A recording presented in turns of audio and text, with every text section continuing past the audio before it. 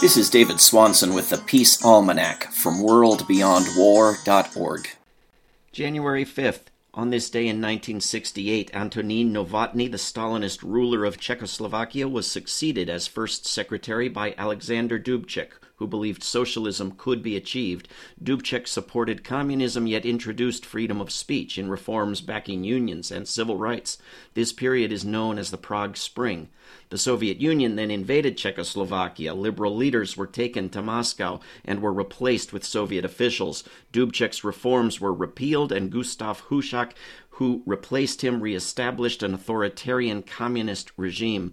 This brought massive protests throughout the country. Radio stations, newspapers, and books published during this time, such as The Garden Party and The Memorandum by Václav Havel, were banned, and Havel was imprisoned for nearly 4 years.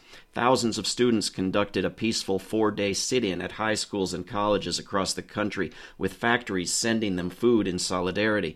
Some brutal and horrific events then took place. In January 1969, John Pollock, a college student, set himself on fire in Wenceslas Square to protest the occupation and the removal of civil liberties. His death became synonymous with the Prague Spring, and his funeral became another protest demonstration. A second student, Jan Zajic, carried out the same act in the square, while a third, Evžen Polček, died in Jihlava. As communist governments were being ousted across Eastern Europe, Prague's protests continued until December 1989, when Hušák's government finally conceded. Dubček was again named chairman of the parliament, and Václav Havel became president of Czechoslovakia.